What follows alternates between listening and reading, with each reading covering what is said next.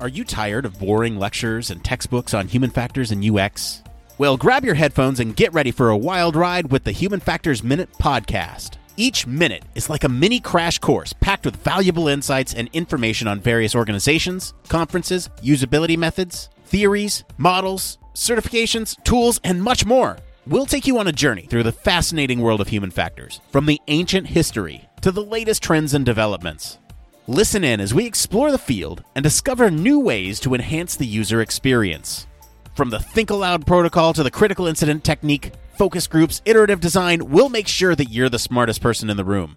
Tune in on the 10th, the 20th, and the last day of every month for a new and interesting tidbit related to human factors. Don't miss out on the Human Factors Minute podcast, your ultimate source for all things human factors.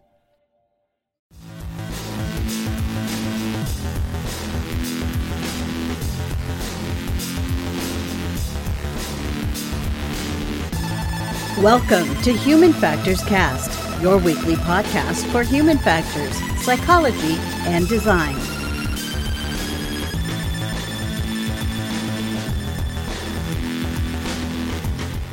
Hello, everybody. Welcome back to another episode of Human Factors Cast. This is episode 274. We're recording this episode live on February 23rd, 2023. I'm your host, Nick Rome. I'm joined today by Mr. Barry Kirby.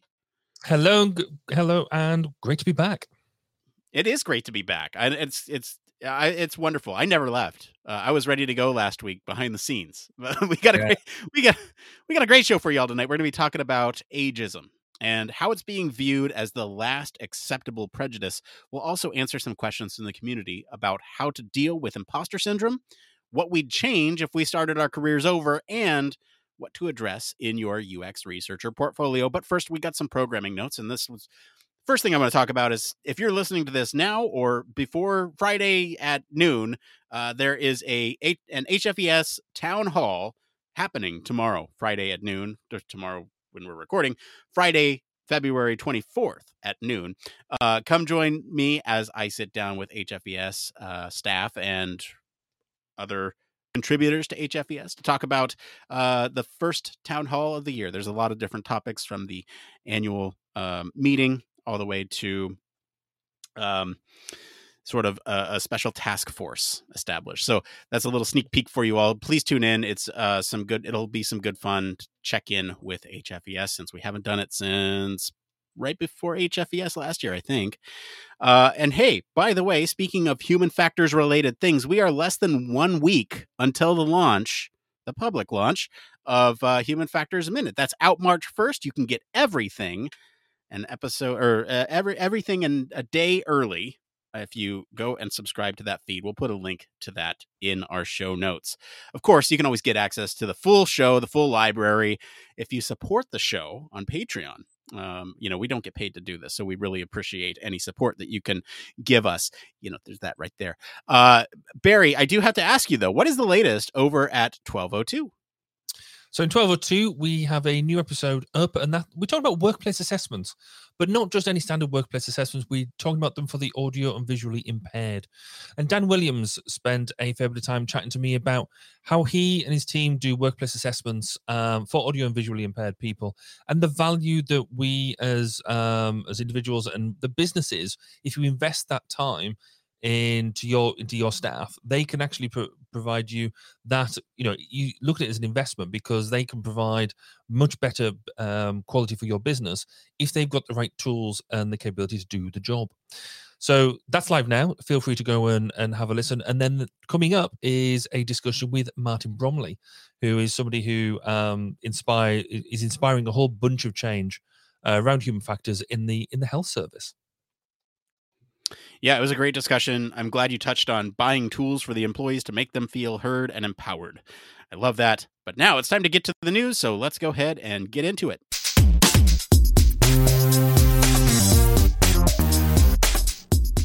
That's right. This is the part of the show all about human factors news. Barry, the story this week is a fun one. Let's talk about it. So this week we're talking about ageism being the last acceptable prejudice. According to an article on UX Collective by author, speaker, and digital media expert Chris Converse, the subtle yet pervasive practice of ageism has spread to the UX UI design process in the digital and UX field as a whole.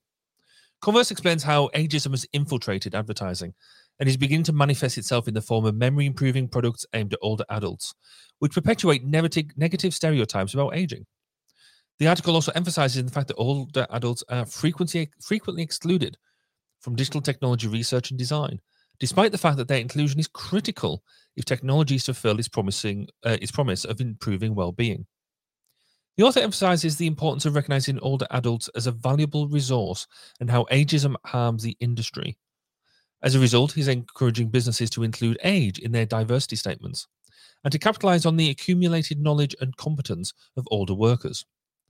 Converse also reminds younger generations that dismissing somebody because of their age is the last acceptable prejudice, and that such discrimination can have negative consequences for everyone. So, Nick, what are your thoughts? Sorry, do I need to turn this up for you to be able to hear it? What are your thoughts on the on this article? You ready? You ready for a hot, spicy take? Go on then. Okay, this one might be a little unpopular. It sounds like someone's throwing a tantrum, and I mean, they're using this forum to complain. Now, there's 2 points of thought that I have about this, and I want to make sure that I'm clear about this, because that sounds like I'm reacting to the fact that he's saying that ageism is the last acceptable prejudice. It's not that. It's just that it sounds like this is his forum to complain. So let's talk about this. There's 2 ways to think about this. This is including older folks in usability testing for user studies. And there's also including older folks in the design process and research roles, that type of thing. In the first example, I think it might be an issue in the design process, but there are valid reasons why older adults aren't always included in these things. Chief among them, technology is constantly evolving, and what may work for an older generation now may not work in the future because of digital nativity, right? You have these digital natives who have grown up, they understand how software works, and so they won't need to go through as many sort of accessibility hurdles as elder generations now. Okay, there's also the older adults. They won't always be a target audience for some of these products, so why waste the time and resources in trying to cater to them specifically for those products, not for products designed specifically for them?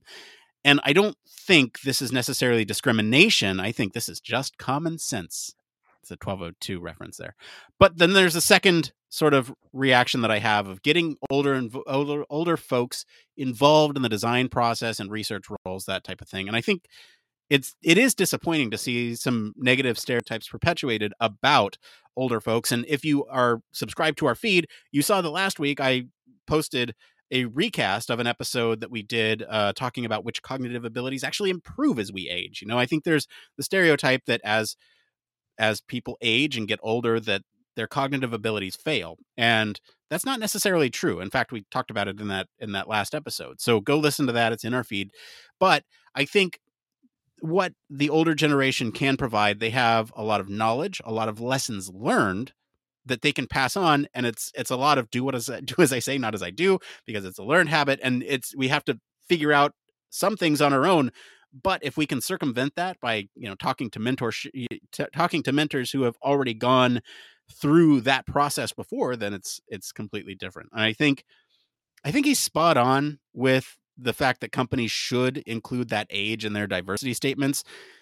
I will personally be old someday, and I want to still be able to get hired. So that's my thoughts on it. Barry, what are you thinking about this article?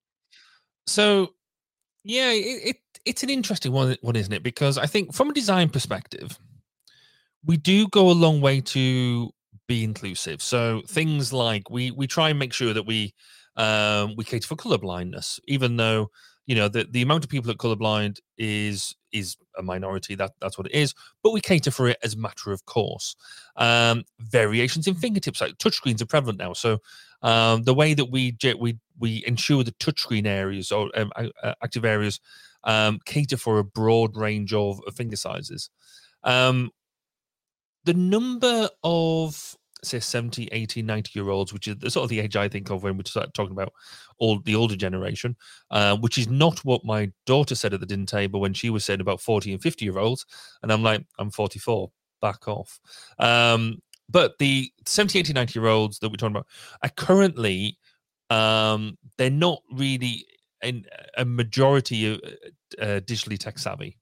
They are a growing minority, and more people are becoming silver surfers, as we call it. But fundamentally, that's not really where the audience is. But as you've just alluded to, digital immigrants, digital natives, as we're growing older, we are going to become this older generation, and so we are going to have this technology that maybe isn't being developed thoroughly in a way for people with, failing eyesight, arthritic fingers, failing hearing, dementia, things like that. We need to perhaps think about, right, how does this technology evolve to do that properly? And we're just not there yet. And I think there's a bunch of reasons for that. But also, I think ageism is a two-way street, because in this article, we are naturally focusing on older people. But there is a cultural issue here as well, because when I was discussing this at the dinner table, as I like to do prior to the shows, my daughter highlighted that there's so many people from the older generation who look down on the younger generation, going, well, it was never like that in my day, whatever that is. You don't sit all the, so there was the point raised that everyone talks about people sitting there being on the phones all the time. But then historically, people, the people will be sat at the dinner table with their newspapers, still ignoring everybody at the dinner table, but the dads will be sat there with their newspapers. So it's the same thing. They're still disconnected. It's just in a different way.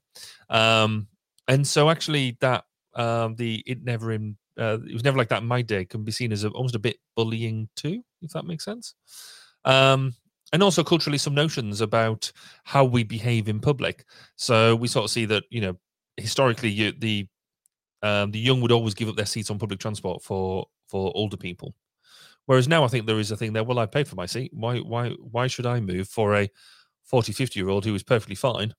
Even a 60-year-old. Maybe when you get into 70, 80, or they're pregnant, or there's a real reason for them to sit down.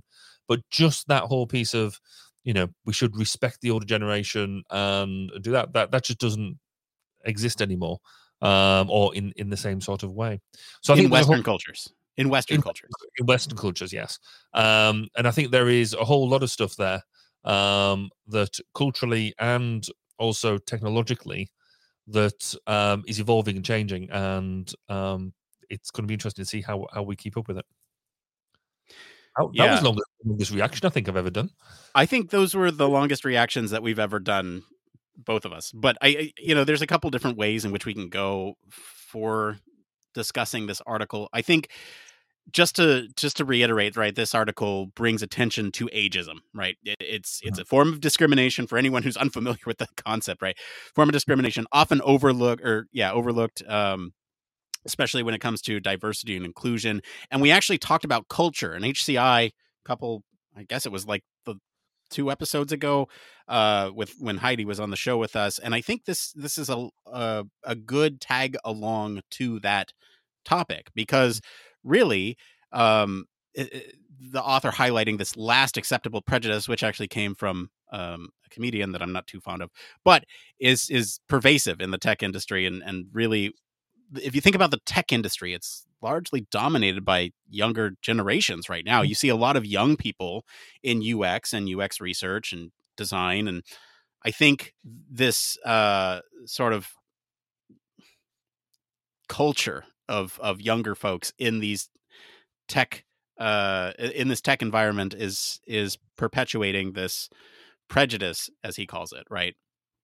So I don't know exactly where you want to go with this, Barry, but well, I think following up on that comment you just made is a really good point, because the nature of technology means that it's always been the younger generations who keep pace with it.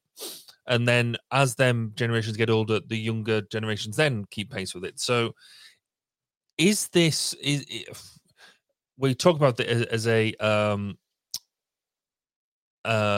prejudice, but actually it could be argued that is just evolution. That is just one of these things. It's a characteristic of you getting older. You get more comfortable in. So we are more the Facebook generation, I think, as my kids would call it now. they think it's very quaint that we still go and use Facebook and post on Facebook, things like that. Whereas, my parents will sort of, well, my mum doesn't touch any sort of social media at all. My dad will dip into it to see what we're up to, and so he will look on it and they'll look at the photos and things like that, and they use the technology differently. In 10 years' time, the technology is going to move on again vastly. And just because we are digitally native or digitally immigrant into these sort of things, will we feel this discriminated against because of that? Just because the people who are developing it are younger, and so they're developing it for effectively themselves. And how we talk about trickle down when it comes to things like economics and stuff. Is there a trickle up effect here? And I don't know.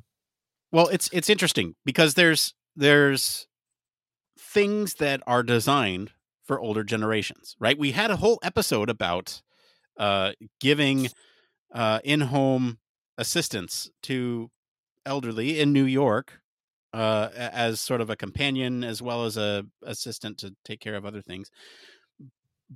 But I'm sure that they included that demographic in their user research. Yes. And I'm positive that they had like SMEs that they talked to, subject matter experts, right? I think ultimately when we're looking at this, all right, there is ageism in some ways, but it's not necessarily a result of intentional discrimination. It's rather a reflection of the demographic of how the tech industry workforce is comprised, right? I think younger people often pursue these careers in tech, like I was mentioning, and because they're more prevalent, that's kind of where they're looking. So it's sort of unintentional in a lot of ways. I think you brought up the point of older adults maybe being less capable of adapting to new technologies. And, some would say this is due to cognitive decline or just, whatever, but it does make them less desirable because of that stereotype for certain tech jobs, right? There is a stereotype there, and that's why we're talking about ageism. It is important to recognize, though, that age doesn't necessarily equate to cognitive decline. In fact, we had a whole episode that I just posted in our feed. I'll call back to that episode, but I think there's just a lot of things that we'd have to. It's nuanced, and it's I don't know. I think the author does make some valid points, and I want to address those. Right, like I had a spicy take at the top, but I do want to address, like, yes, this could be. Because let me just mention one more thing, and then I'll let you talk, Barry, because I've been going on here. But I will say that some of the most valuable advice that I've ever received have been from that generation, especially as it relates to human factors, right? They were sharp still for their age. I mean, like, I'm even doing it now. I'm saying for their age. They were sharp. They were attentive to my goals. They were, a good mentor. And so I appreciated that feedback and that advice, and I took it to heart, and now look where we're at, right? So, like, I don't know. I just wanted to bring that up. Like, the author has some points. Barry, go ahead. I think the author has some good points, almost backhanded good points, because there is, I think, if we were to suggest, certainly from a human factors perspective, that the human body does not degrade over time in its capabilities, both physical and mental, then we are doing ourselves, we're either lying to our faces, lying to ourselves, or we're doing ourselves an injustice, because it does. Now, the speed and rate that happens has massive variability. I know people well within their 90s who are sharper, more eloquent, and cleverer than me. I also know people who are quite young, or comparatively young, maybe not that much older than me, who are starting to show signs of cognitive impairment. But fundamentally, between between the time you're born and, say, 40, 50, let's say 40 years of age, roughly, the chances of you showing true cognitive decline is rare, to the point that we would rarely include that in any sort of target audience description, any sort of user group, or that type of thing. So where this article highlights that that there are technologies around memory improving aids for older adults, and you can also include with that, I think, phones with bigger buttons on, with larger text on screens and things like that. The accessibility elements of your phone makes things bigger or reads them out, because if your eyesight is starting to degrade. I think, but there is a fine balance there between, I think, designing for an audience that you are aiming for. So designing products to be helpful, designing products to fulfill that, and then actually discriminating against people within the workplace, and things like that. I think there's things we, like I said, that we've both given examples of people we know who would be great in jobs regardless of their age, because they're still as sharp as anything, which is fine. But I think the not recognizing the way that we change over time is possibly doing everybody a disservice. So it's how do we balance that whole, what is true ageism as a prejudice and ageism as a recognition of fact? Discuss. Okay. Well, I mean, no, you're right. Right. And I think there's a couple of solutions to this, at least off the top of my head, right? You could sort of incorporate more older generation into your studies. That's kind of the easy, low-hanging fruit solution, right? Okay, well, there's this problem. They're not included. Include them. I think, as I mentioned earlier, and as the author mentioned too, including age as sort of a protected element within those diversity inclusion statements. I think that is another possible, patch to this, especially for keeping those aging population in the workforce. And this, by the way, quick tangent here. There's the whole other issue of the workforce shrinking because we're not reproducing at the same rate that we were before. That has a whole bunch of other social issues, but one of them is that the workforce is not being replaced at the same rate. Therefore, older generations may need to stay in for longer to, whatever. So there's that. But then also another solution could be potentially you have the sexual harassment training. Why don't you have like and discrimination training and, include age in that training material, right? Those are some potential solutions to this problem. I do want to back up just really quick and talk about the article itself. I think this is somebody's subjective experience. They do present a compelling argument to address ageism in tech, but I really think, some more specific examples would be really helpful. I think some research to actually back this up and make it known that it's an issue would be helpful. So if anyone's looking for like a thesis or, a dissertation idea, there you go. And I think that the impact is highlighted, but they don't, again, provide solutions from their perspective. This is why I went with my spicy take at the top. It feels like, okay, are you just bitching, or are you just are you trying to fix things? Because let's talk about this. And it may have just been an opening statement to say let's talk about this, a conversation, discuss. But at the same time, you could offer those solutions at the top to say I've done my homework. I don't know. To me, it just seemed a little weak in that regard. Yeah, and I think that's why we've almost dissected it in the way that we have, is because there's two different takes you can have on it. One is is almost that moral and ethical viewpoint of ageism as a prejudice, and if you're choosing, are you choosing people for the right reasons? But equally, to suggest that that we stay, it's almost suggesting that the human body stays the same throughout its life with exactly the same capabilities, exactly the same functions, and things like that. And that's just not true on both, throughout the spectrum of age, not just looking at older people. Because equally, you would never suggest that a baby should be flying a fighter jet. That less than 5 years old might be outside of my design parameters at that point. But equally, is it just tech? With this type of discussion debate, it goes quite broadly, doesn't it? It's everybody uses age and it's only in one way or another. So within, you can't join the military above a certain age because you're deemed to have been past your best at that point. Pilots can't fly beyond commercial pilots can't fly beyond a certain age because they're deemed to be past their best for that sort of thing. So the more that we look at that, I mean, we have had educational degrees are a certain length in time rather than really capability driven and competence driven.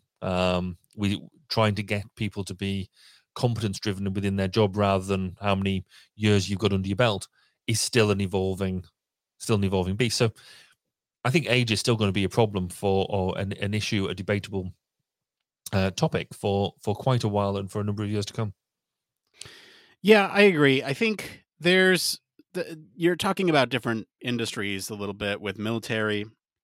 I want to talk about this in terms of government too, because you have an objectively older generation, at least here in the States, dictating laws and policy.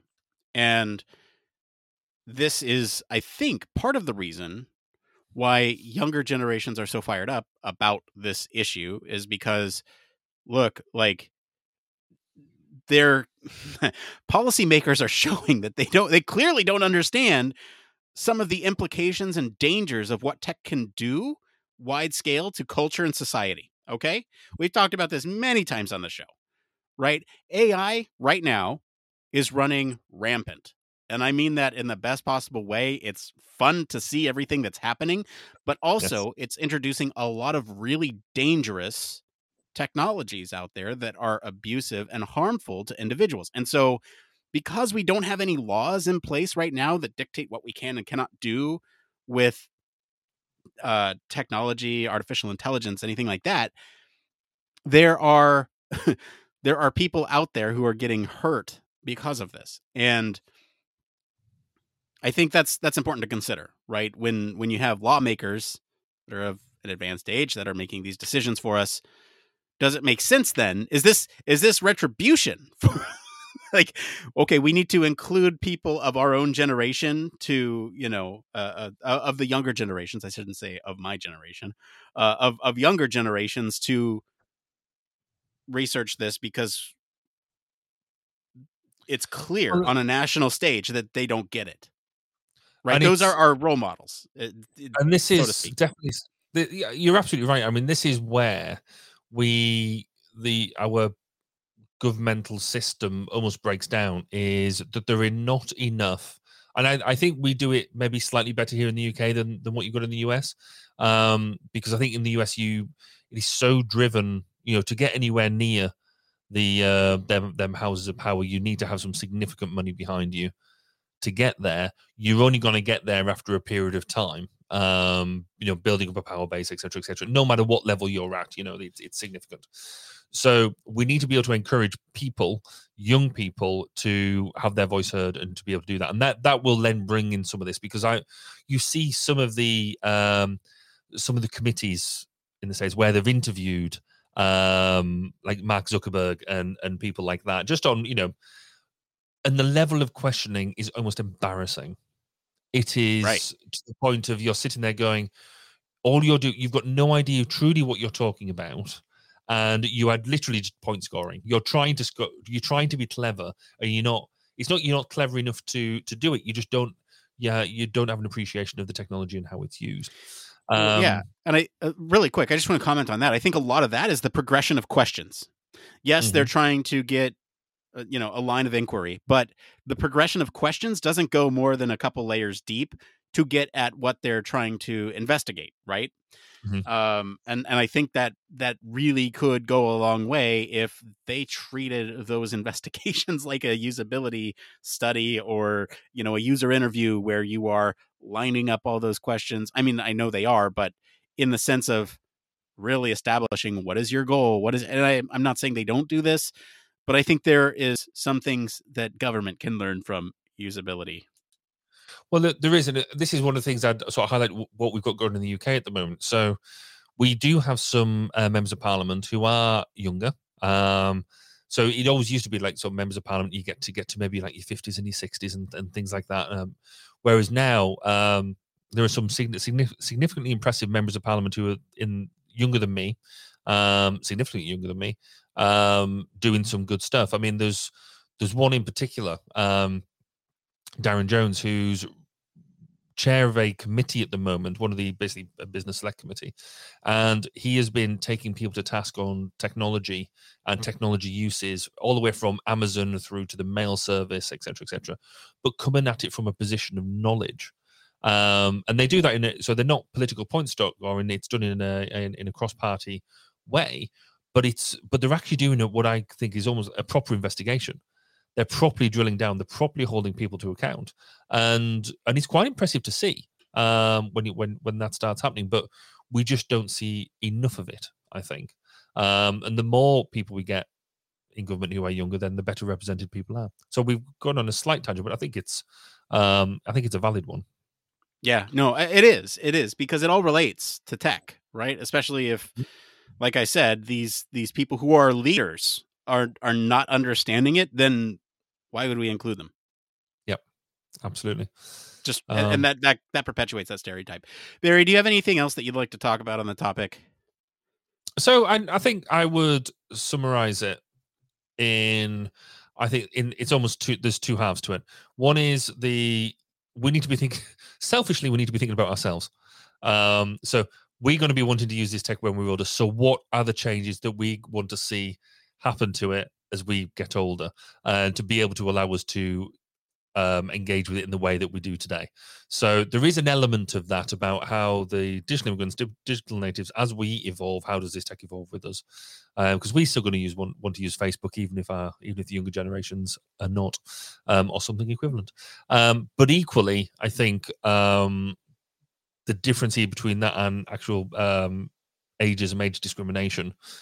We need to make sure that we are utilizing people and the knowledge and the experience that they've gained as much as we can. You alluded to it almost at the top of the show, where we in the Western culture treat older people differently to Middle Eastern and Eastern cultures, where in Eastern cultures the elderly people are much more revered because of the knowledge and experience that they've gained, and maybe we could do a lot by learning from them in that. Yeah, and I'm wondering if that cultural belief, those cultural values, perpetuate in the way that they conduct UX and human factors in Eastern cultures, right?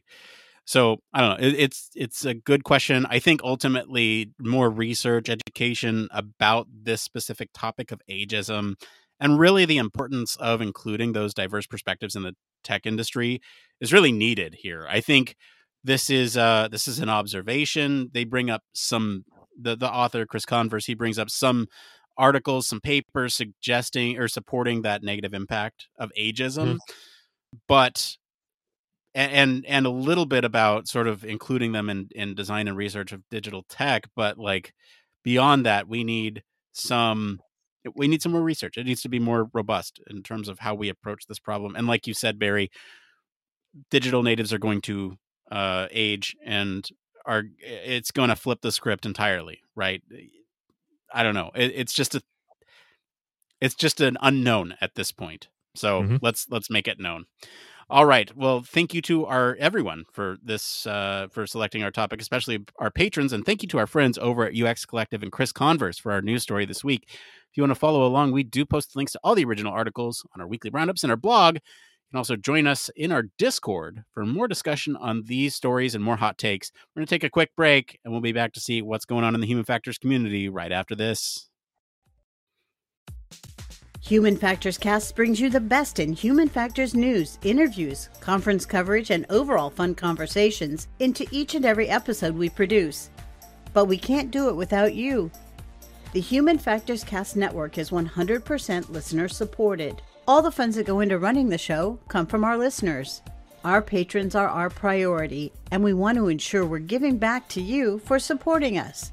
Pledges start at just $1 per month and include rewards like access to our weekly Q&As with the hosts, personalized professional reviews, and Human Factors Minute, a Patreon-only weekly podcast where the hosts break down unique, obscure, and interesting human factors topics in just 1 minute. Patreon rewards are always evolving, so stop by patreon.com/humanfactorscast to see what support level may be right for you.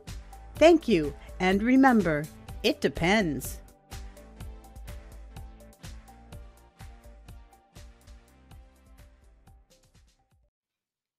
Yes, huge thank you, as always, to all of our patrons. We especially want to thank our Human Factors Cast All Access patron, Michelle Tripp.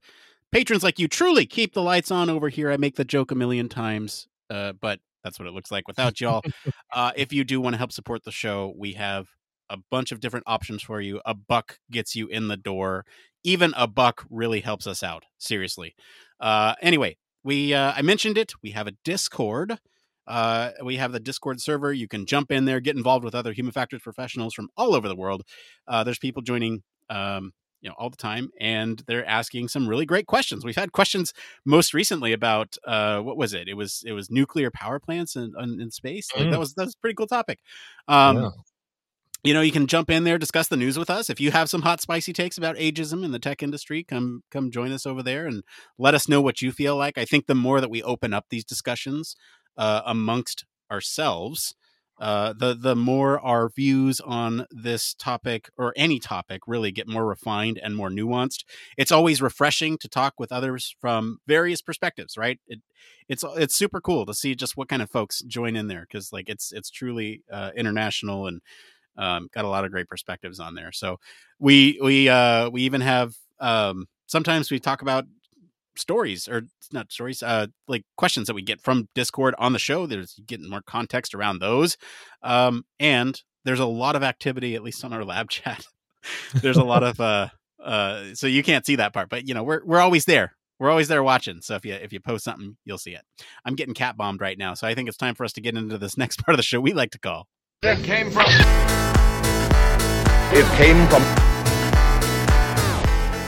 That's right. It came from. This is the part of the show where we search all over the internet to bring you topics that the community is talking about. If you find any of these answers useful, give us a like wherever you're watching or listening to help other people find this content. It'd be really useful.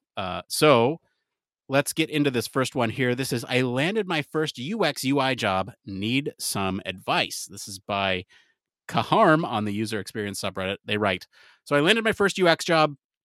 The first workday is looming. I'm still kind of nervous and definitely dealing with imposter syndrome. So I'm here to ask for your help. What steps can I take to overcome imposter syndrome and gain knowledge and experience beyond learning from my team and asking questions? Should I focus on reading books or mastering tools? Any other general advice for a newbie? Barry, what are your thoughts on this? Firstly, chill. Just take a breath. It's fine.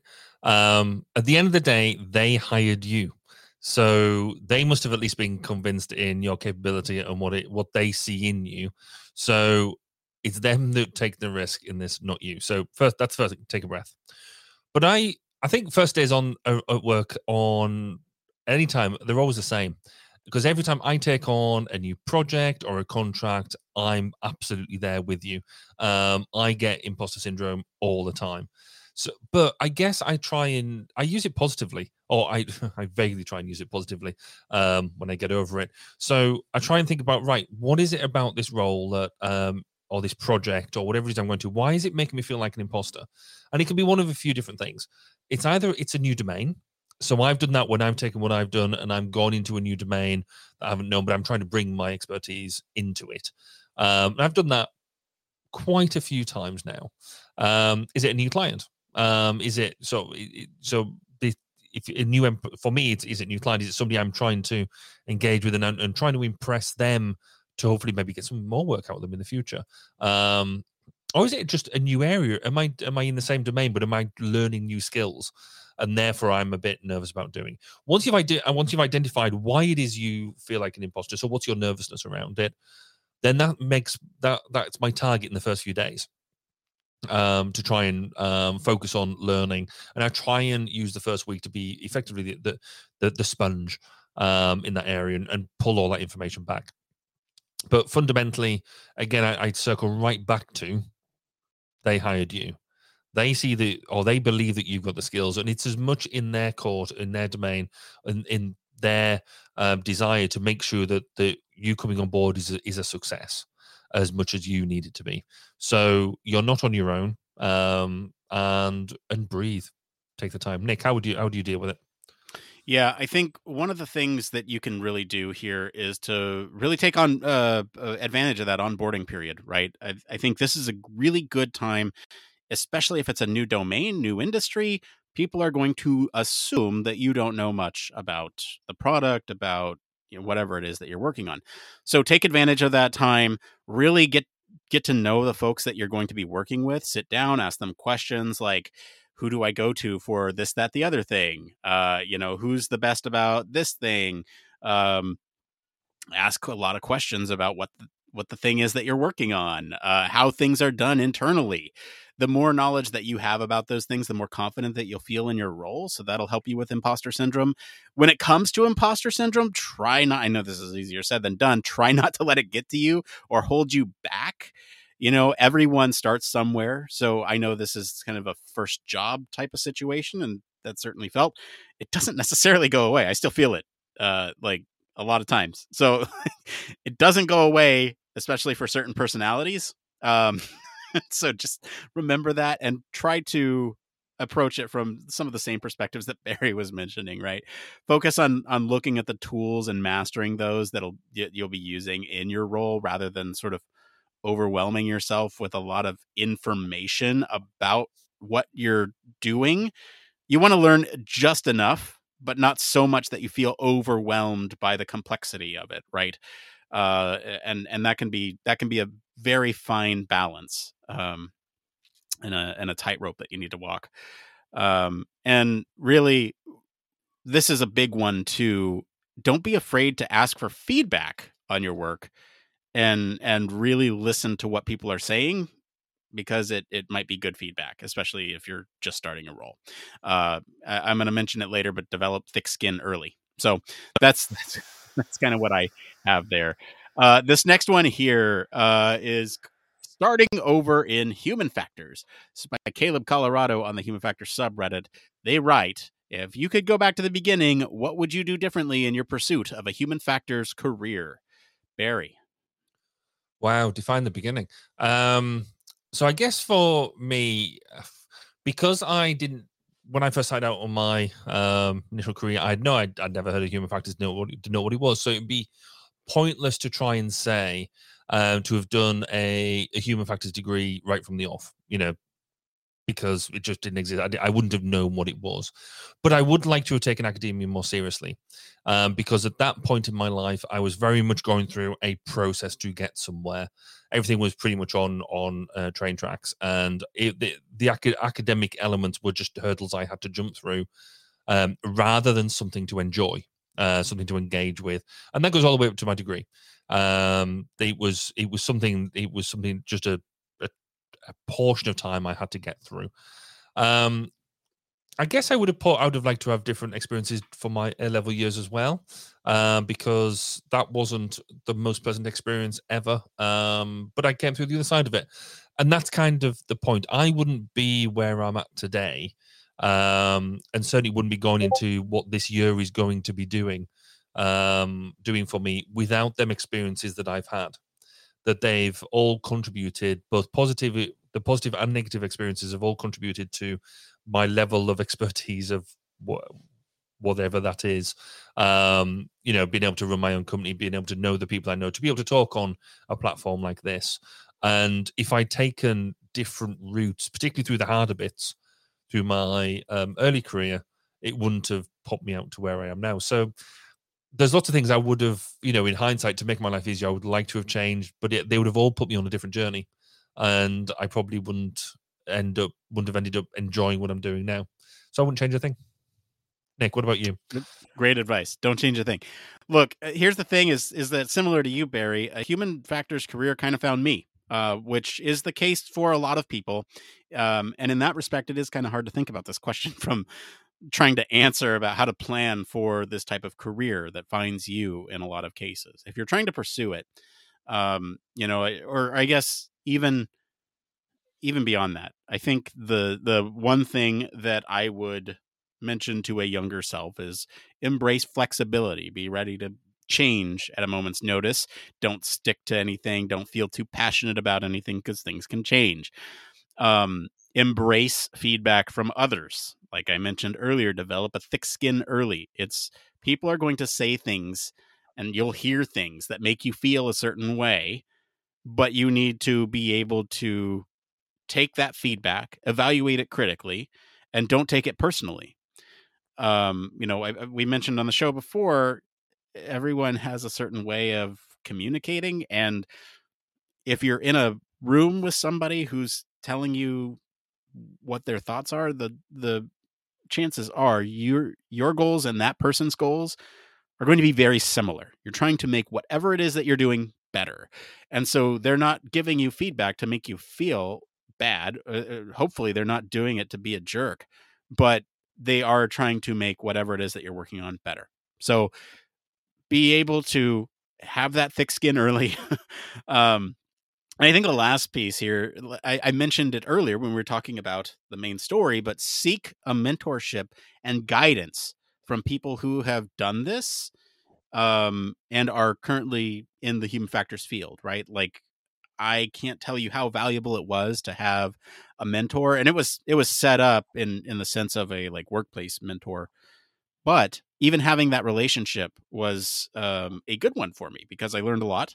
I learned various new ways of approaching problems that I hadn't thought about before.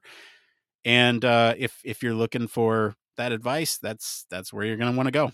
That's what I have to say about that one. All right, let's get into this next one here. UX Researcher Newbie by Intelligent Coat 4002, a user experience research subreddit. They write, I'm trying to navigate my way in the industry, but stuck on trying to figure out the next steps to take. Curious on how I'm curious to know if my portfolio to be a UX researcher has to contain UI designs or mainly just my findings. Barry. So I'm going to wimp out on this one ever so slightly because I'm not in that exact domain and therefore never had to produce a portfolio as such. However, I would query a couple of things around getting involved in this domain. Why focus? If you're trying to navigate in and around the industry, why focus on just being a researcher? Because there are a number of roles out there involved with the UX lifecycle that I think are nuancedly different, but actually come from the same basis. We've talked about it on the show before, whereas there's a fashionable element around some of the roles at the moment, and perhaps some of this is that. However, for me, if you're presenting a portfolio to me, I think there is value in showing a design element as well as findings, because it shows that you've got more arrows to your bow, or more, things like that.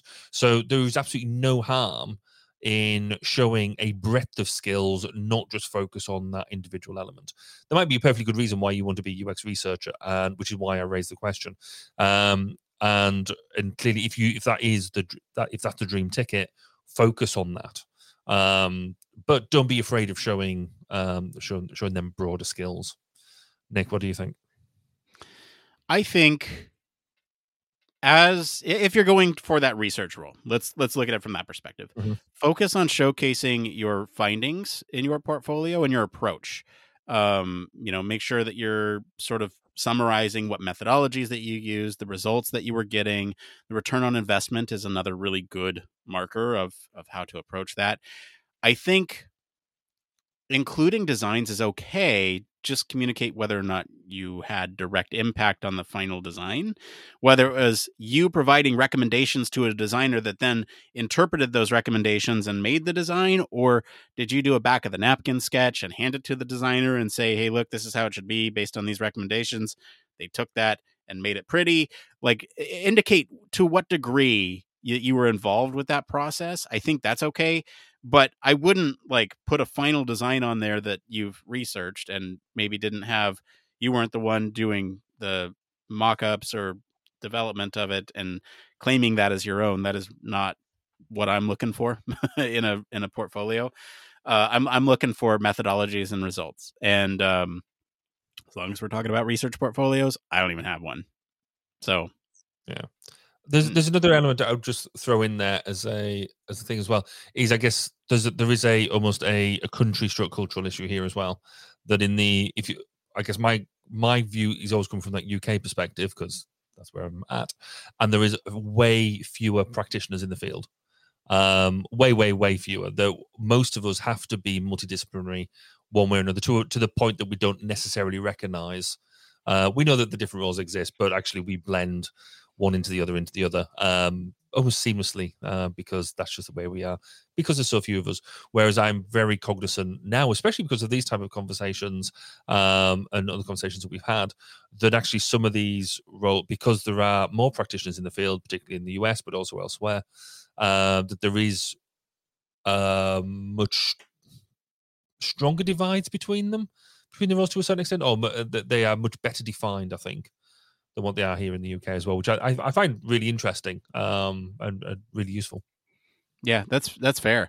I mean, as long as you are highlighting sort of the importance of human factors, user experience, ergonomics, whatever, in your research, and how you've applied those principles in your work and your methodology and your results and your outcomes, all that stuff, I think that'll kind of cover it from a portfolio perspective. But again, I don't even have one. So there you go.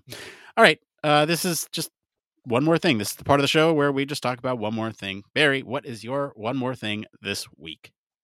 Well, I mentioned it before, that Amanda, my wife, she's doing her Human Factors Masters at the moment, because after being in business now for 11 years together, she's decided, running a human factors consultancy, that she'd better learn what it's about. But what is really nice for me, having not done that sort of stuff, because I'm practical based, it's really good fun about talking about what she's learning, which is fab. Now, we went away for the weekend last weekend, and because it's our 20-year wedding anniversary. Congratulations! Thank you. In the icons, we there was no jokes either about it would be the end of the 20-year jail sentence either, for life. But I digress. So we went away for a weekend, just the two of us, and on one of the nights there, if you'd sidled up to our table, just the two of us, looking romantically into each other's eyes, you'd have realized that actually we weren't discussing just the longevity of our relationship, or the how much we love each other, or anything like that. It was actually the affordances of the teapot at the breakfast table, and as well as the nature of the instructions for guidance on climate controls in the bedroom, because she'd been doing about affordances and how the design of things are there to basically be used by us or not. And the teapot that we had at the breakfast table, you couldn't fit either 2 or 3 fingers in, and to use it properly, you had to put another finger on the top of it to stop the whole lid falling off. And so that was the depth of our romantic discussion of the dinner table. I mean, who says romance is dead?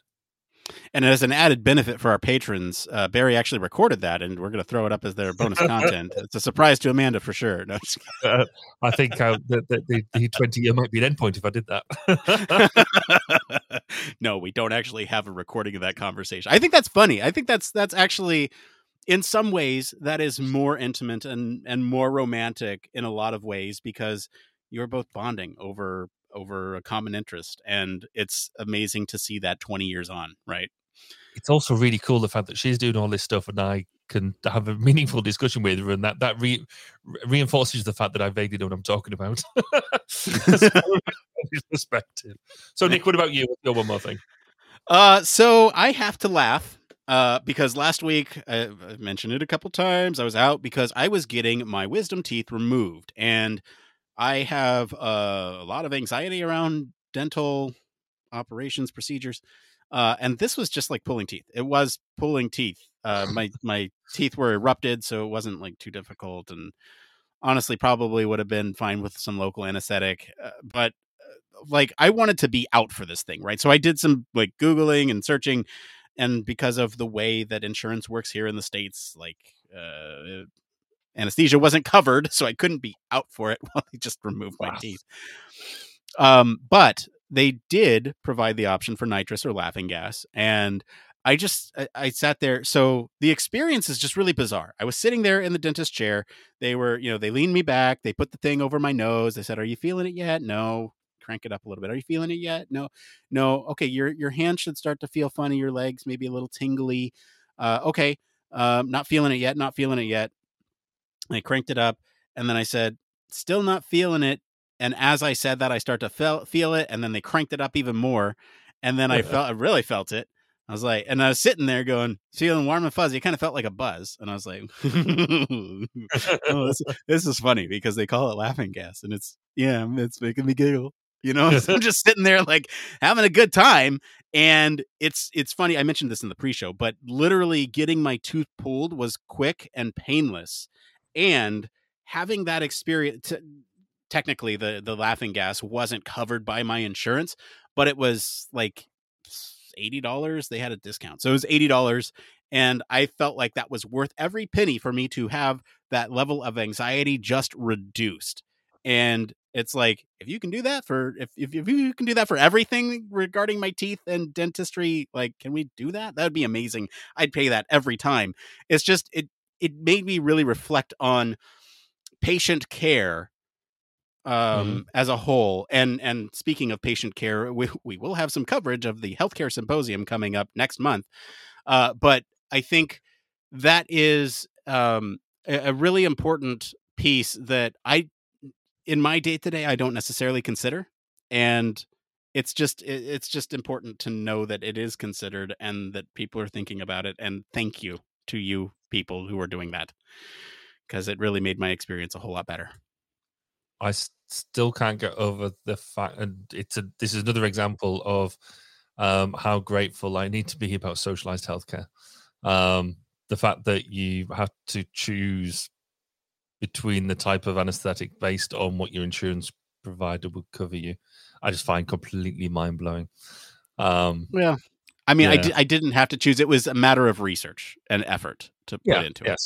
So, yeah. But still, yes, you should be very thankful. All right, well, that's going to be it for today, everyone. If you like this episode, enjoy some of the discussion about taking care of our elders, I'll encourage you to go listen to episode 251, Grandma Relax, It's Just a Robot, where we talk about putting assistance into Grandma's home. Comment wherever you're listening about what you think of the story this week. Really interested in your takes. If you want to join us on our Discord community, love to hear some of your discussion there. For more, visit our official website and stay up to date with all of the latest Human Factors news by signing up for our newsletter. If you like what you hear, you want to support the show, there's a couple ways you can do that. One, wherever you're at, watching, listening, you can leave us a 5-star review. That is free for you to do and really helps us out. Tell your friends about us. That is also free for you to do and really helps us out.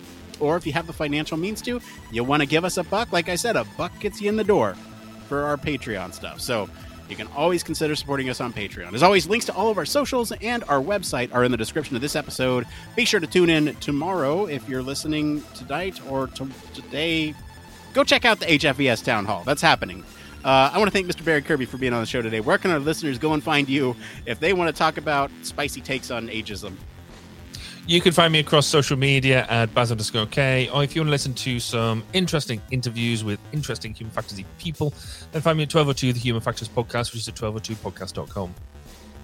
As for me, I've been your host, Nick Rome. You can find me on our Discord and across social media at Nick_Rome. Thanks again for tuning into Human Factors Cast. Until next time, it depends. Spacecraft, railway locomotives, nuclear submarines, healthcare, jet aircraft, these are all examples of highly technical systems and organisations, and all have one particular thing in common. They all involve humans. Humans who want to do amazing things and are using technology to achieve them. They all have something else in common. They have amazing people ensuring that the users who are involved can do what they need to do, are safe when they do so, and have the optimum user experience. These people are Human Factors practitioners, and on 1202, the Human Factors podcast, they talk to me, Barry Kirby, about what they do, sharing their career paths, highlighting their ideas and best practices, and fundamentally raising awareness of our discipline. Find us on 1202podcast.com on social media, and on your favourite podcast directory, because it's more than just common sense.